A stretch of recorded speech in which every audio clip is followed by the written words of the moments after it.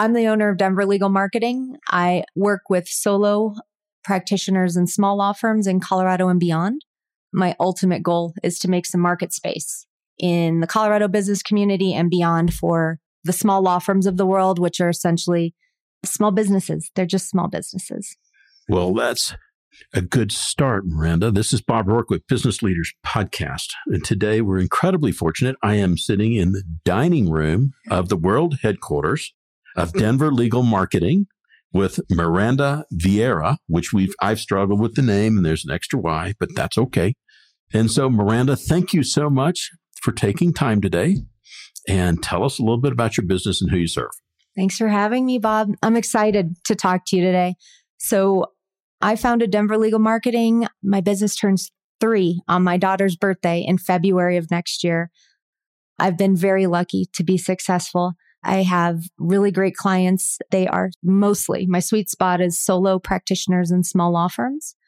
I started out with a kind of a Colorado focus, a Denver focus. I'm from here and am looking to support my own community, but word of my marketing firm has spread. And so, at times I'm working with lawyers in New York and, Nevada and California and, just depending. So darn, that's such a problem. It's a good problem to have. Yeah. It's interesting in doing some research before the episode, you're widely covered and known in Denver. There's a lot of press about you. Why do you think that is? I think that I'm a little bit unique when it comes to what you would assume a marketing professional or somebody in Colorado legal marketing looks like. So I'm tall. I'm a tall 5'1". I am a working mom. I've been in Colorado law for 20 years. And I think that the way that I serve my clients and the types of clients that I serve is unique. Nobody else is doing this. And so the business community especially has taken notice. For the attorney or small business owner that's listening, so you've decided in a niche. So for the potential client of yours and they reach out to you, and before we go any further, how do they find you? How do they find you on social media? So LinkedIn is really my only place for social media. I think that is the easiest ROI when it comes to reaching other lawyers. And I'm trying to reach lawyers, and lawyers are playing on LinkedIn. I think about 90% of the lawyers in our country have LinkedIn profiles. So LinkedIn is the best way to reach me. The majority of my clients come through word of mouth. Like I said, I've been in law for 2 decades and have worked really hard to protect my reputation. I say what I'm going to do, and then I do it. And I think that travels. So really, they come through word of mouth. They go to my website for confirmation of reputation, and then they call. And the website's denverlegalmarketing.com.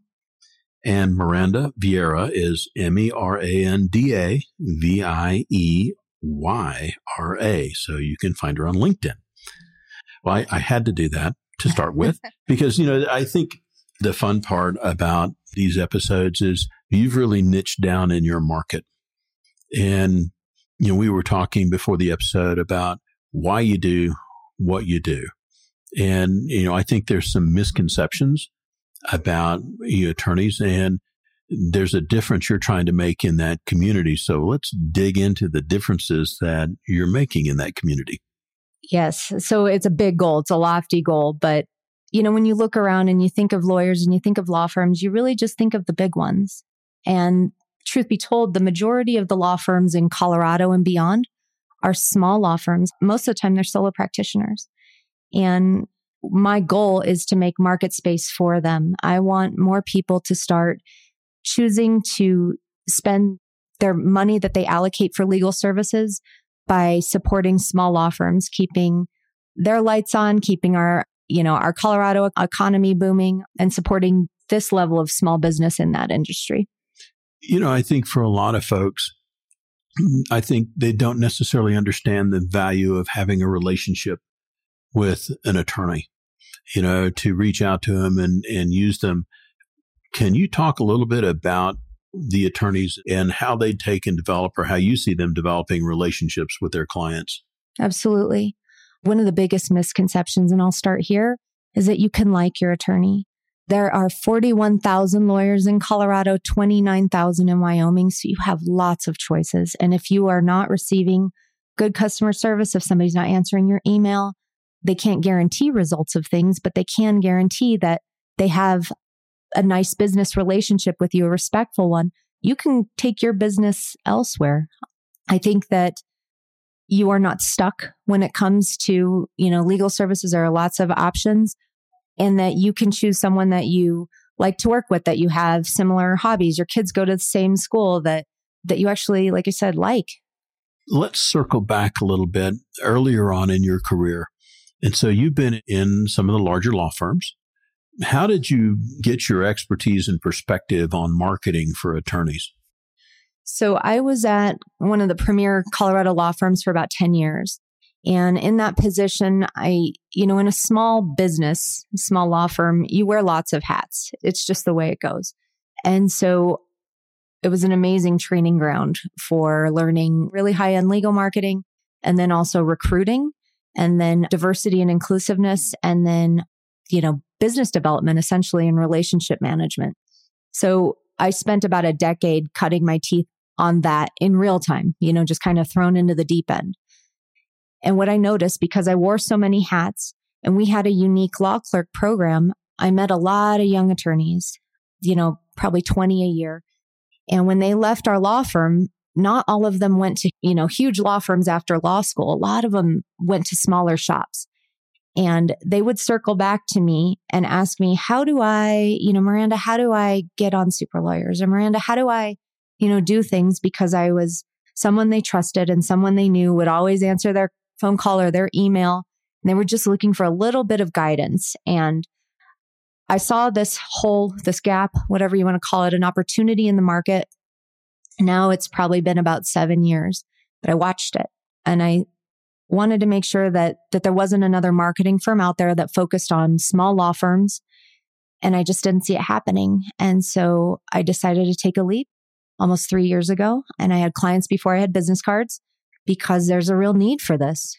I think about, you were talking about, I think you mentioned super lawyers. Is that super right? Lawyers, yeah. So, I'm not familiar with the term, and I guess, what does that mean, and why is it important for a solo practitioner? Absolutely. So in 2018 and 2019, we're almost there. Third-party validations matter more than ever. If you'd imagine, Bob, how many times do you look at TripAdvisor when you go out of state, or when you're somewhere, you're looking for a restaurant? Where are you going to spend $30 on lunch? You check TripAdvisor and check, what do other people say? What are the stars that, the amount of stars that they give? What's their recommendation? And legal services are no different right now. People are checking third-party validations like Super Lawyers, and, 5280 has one. It's called Denver's Top Lawyers. Martindale Hubbell is our oldest. It's over 100 years old. People want to know what other people are saying. So at this point, it isn't enough just to have a recommendation from somebody. People are going to go online and they're going to Google their, that recommendation. And then you want to make sure, if you're a solo practitioner, that they Google you, they find you, and that you like what they see. So that's what kind of the value of Super Lawyers and kind of these award and third-party, validation websites. And so you help them get qualified to be on the Super Lawyer side. I do my best. A lot of people assume that it's kind of a pay-to-play type of thing, and it actually isn't. Super Lawyers, a lot of these are peer review. I wish I could pay to get my clients on them, but I can't. At the end of the day, it's going to take a blend of being well known in the legal community, of doing good work in the legal community, of being active. And then also you have to, be involved in their specific platform. Each of these has their own website and all of that jazz. So, and I think about the absence of information. I would imagine that attorneys, when they come out of law school, aren't taught how to be recognized, how to network, and so on. So they know the law, right, but they don't know how to market, is my presumption. And that's correct. I think that there's a little bit of a gap in that regard, that I think a lot of lawyers could use some help when it comes to business development and marketing and relationship building. And just at the end of the day, learning how consumers, whether that's a business or whether that's an individual, consumes legal services. What do they actually need? And one of the big things I try and help with is understanding that legal services should not be reactive. They should be proactive. So this is a really base example, but hopefully you have a will before you die. There's a plan for you, right? One way or another. Yes. Exactly. Yeah. So it is as simple as that. I'm the mother of 2 little kids and I worry. I have to have all of this stuff in line. So if something happens to me, that, my little girls don't have to worry and that my family doesn't have to worry. That's just one aspect of consuming legal services as an individual. I'm also a business owner. My husband and I own 4 businesses total. So we have lots of business attorneys for lots of different reasons. And it's not because, we're knee deep in lawsuits. It's because we don't want to be, so it's really like a booster shot. Yes. And I think for many people, they think, well, I'll just save some money. And the challenge is it's much easier to do the preventative care than it is to fix it after it's gone south. Exactly. It really is like any other aspect of your life. You shouldn't cheap out, though, when it comes to legal services. It really is something that your contracts as a business owner should be reviewed, at least once a year. You need to look at the insurance aspects of your contract and make sure that not only are you covered, but how about your vendors? And how about, all the people that are dealing with you through subcontractor relationships? So more than anything, it really is just about protecting your investment, your time, your employees, whatever it's going to be. And I think about how that mindset or information is transmitted. Are many attorneys comfortable and adept at setting that up where they do reviews with clients and set up annual meetings and so on? That's a hard question to answer because I think that there's a little bit of trouble on both sides of that coin. So I think some attorneys aren't realizing that there's proactive business to be had with their clients. And then clients are late in the game in understanding what they should be doing right out of the gate when you decide to open a business. It's a messaging problem is really how I would summarize it. Everyone assumes once your business, your doors are open, unless you get sued or unless something happens, you're good. And my point in all of this is that there's a way to be proactive and protective of your business, and it's through legal services. And, in my ideal world, it's through the small businesses in law. So the solos and the smalls. If I'm a solo practitioner and I'm listening and I go, absolutely, I need to reach out to Miranda. Right. So what should that person or that attorney expect when they reach out to you via LinkedIn? So usually everyone comes in electronically. So either through email or, I get text messages, I get message through LinkedIn, and then we set up a call. And I want to figure out, can I help you? Because I don't want to take on a client engagement where I can't be helpful. I want to figure out how serious you are about marketing your business and business development and relationship building. And usually that's about an hour. Usually it's by phone. Oftentimes when I have lawyers call from, different areas of the country, then it's a follow-up in person. But yeah, usually it's just a call is really how my door opens with new lawyers. What's the typical catalyst or the reason why that attorney reaches out to you? It ranges. So it can be that the phone stops ringing. It can be scary stuff like that.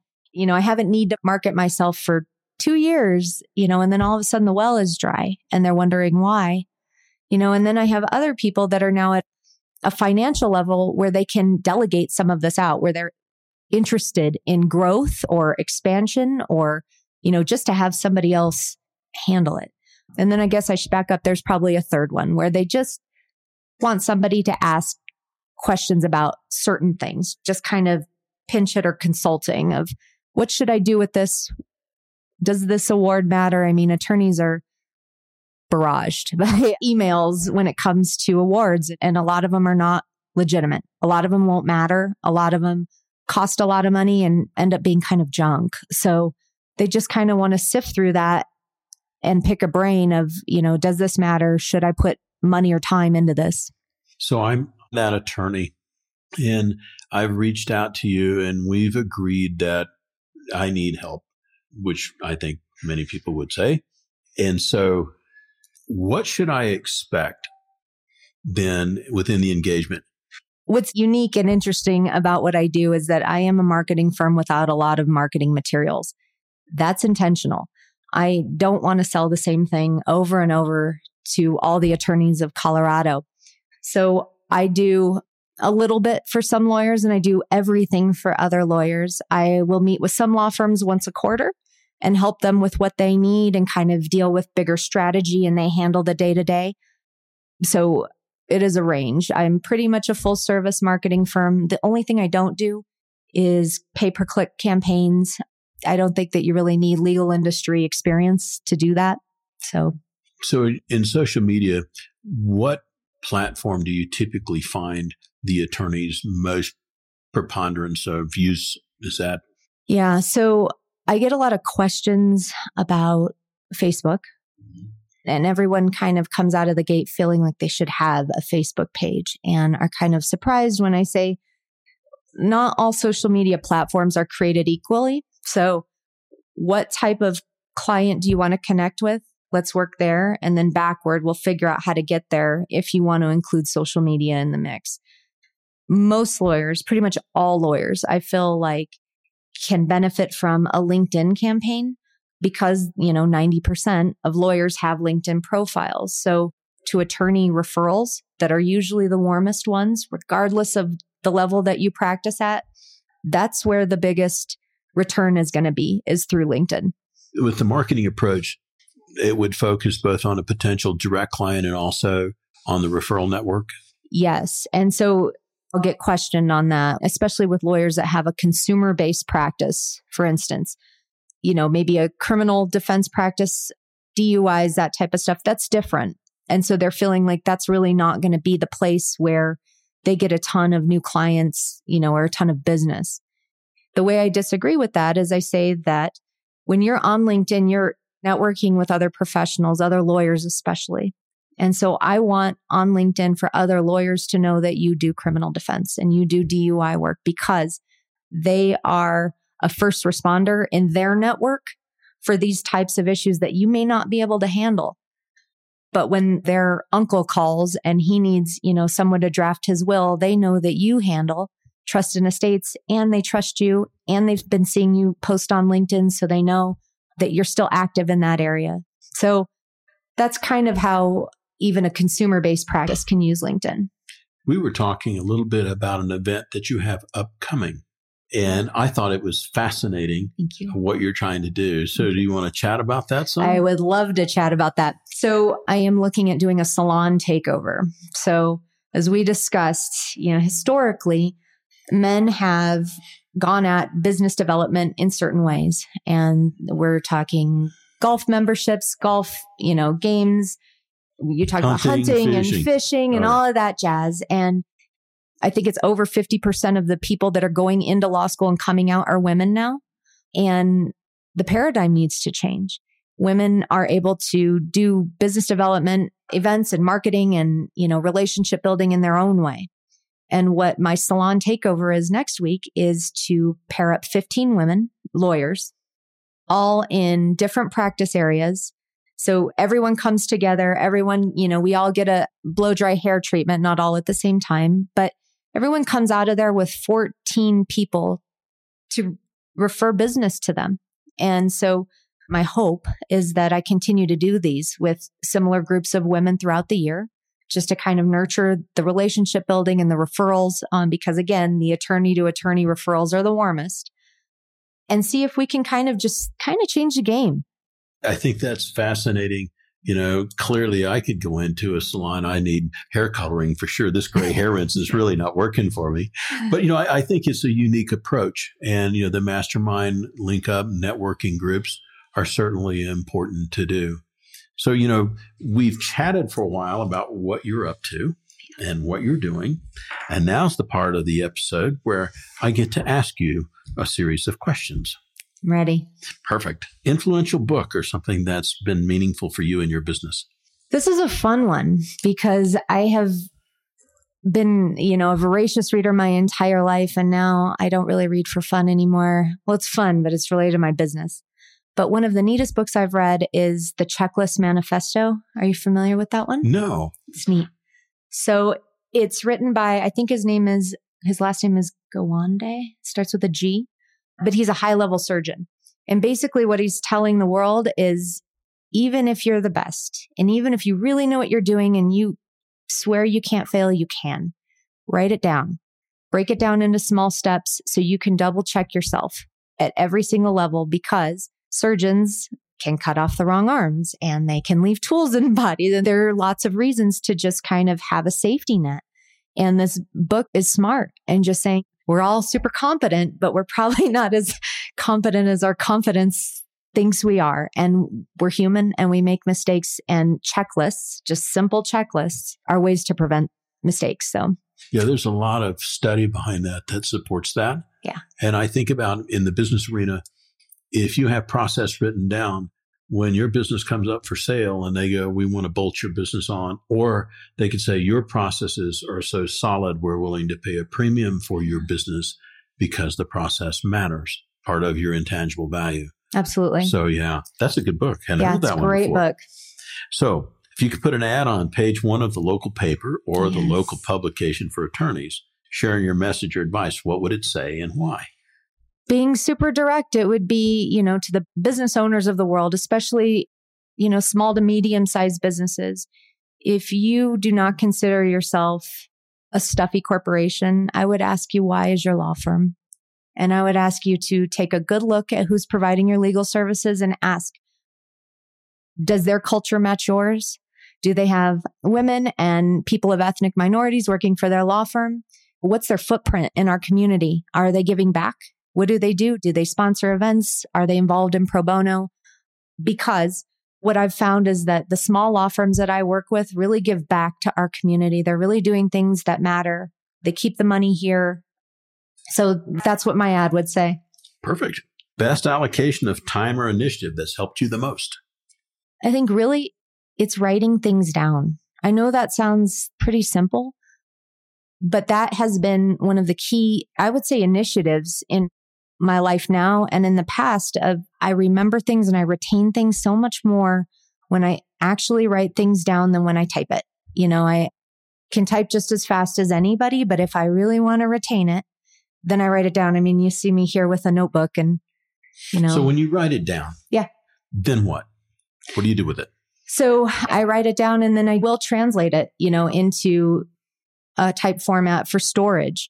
But for some reason, that act of writing down, and there's tons of statistics on why this stuff matters, but for me, it really is a game changer when I'm looking at, remembering or recalling everything about my clients' law firms. I essentially have to put on my marketing hat for them, when I'm talking to them. And it's easier for me if I have been writing down these things during our meetings and I recall it better. So I know it's kind of a weird thing in this day and age. No, I do the same. Most unusual habit or what others may consider out of the ordinary that's helped you the most? I think what is kind of out of the ordinary, and maybe other people do this, but I really do believe that you should hire or work with people that know what you don't. I don't think it's possible to know everything. And we try. I know a lot about legal marketing, but do I know everything? Probably not. Especially when it comes to business ownership, I really try to hire people that know what I don't. So I don't step in it later. So I'm talking accountants and business lawyers, even just people to pick the brains of that are more seasoned business owners. I think there's a lot to be learned. Spot on. I agree there. Past 3 years, belief or protocol that you've established that's most impacted your success? I really do think that you can do well and do good. As much as I try to, I have a for-profit business and I have to keep my lights on and all of that jazz.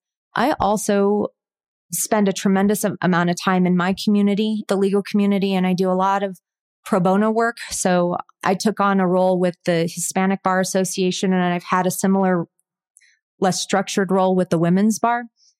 But I will do pro bono nominations for people of color and also women attorneys and attorneys of color to try and get more visibility to their practices. If I know that they don't have marketing help or support, if they could really use it, I'll do this stuff for free and get them on these lists that will make a difference in their practice. What advice would you offer to a new attorney that's just starting out with their practice?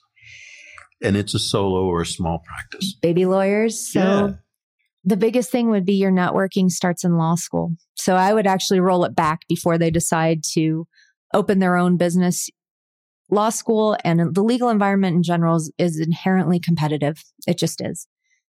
And we can't control that. What you can control is the way you behave, the way that you treat the people around you, staff, the court system, opposing counsel, the people in your office, because your relationship matters and it carries. And people really do remember, you can be amazing a million times over, but that one time that you take out a really bad ruling or a bad day on somebody, that's really what's going to overshadow. So it would be that your networking and your relationship protection starts pretty much from day one.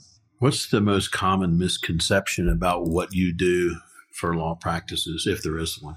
There's a funny one because when I first opened my marketing firm, it's Denver Legal Marketing. So I would get people joking about, well, what's illegal marketing? And then the other one is that, that I focus on plaintiff personal injury. I think that's one of the biggest misconceptions with regard to what I do, that I am responsible for commercials and billboards and, kind of that more aggressive marketing that you see, because those are the lawyers that you see out there. So that's really the one that I'm constantly saying, that's actually not what I do. Well, to head toward the tail end, I've got a couple of more questions. Okay. Over the past few years, what would or should you have said no to and why? Without going into specifics, I would just, right? Yes. It is trusting your gut. I mean, some of these things, I feel like, you can tell when you're on the right path or when you are not a good fit for a client, regardless if it's your fault or their fault or whatever, but it's not working out. I mean, I've had a couple of those where it just wasn't a good fit. I wasn't the right marketing firm for them and they weren't, the right client for me. And I wish I had listened to that. That advice from my gut came early and I ignore it, It's a defensive mechanism. I think so, yeah. Oh, yeah. So for the last one, in the day-to-day operation of your company as the business owner and founder, personal habit or self-talk that keeps you and the company focused? It truly is the saying that this too shall pass. I have come back to that saying pretty much my entire adult life, through good times, through bad times, of just knowing that whatever it is, whether it's happy or it's hard, that moment is fleeting. And so enjoy it or just write it out because tomorrow's going to be different. Well, Miranda, I can't tell you how much I appreciate you taking time and welcome me into your home and the world headquarters. This is the world headquarters. I appreciate it so much. Thank you. Thanks, bet. Bob.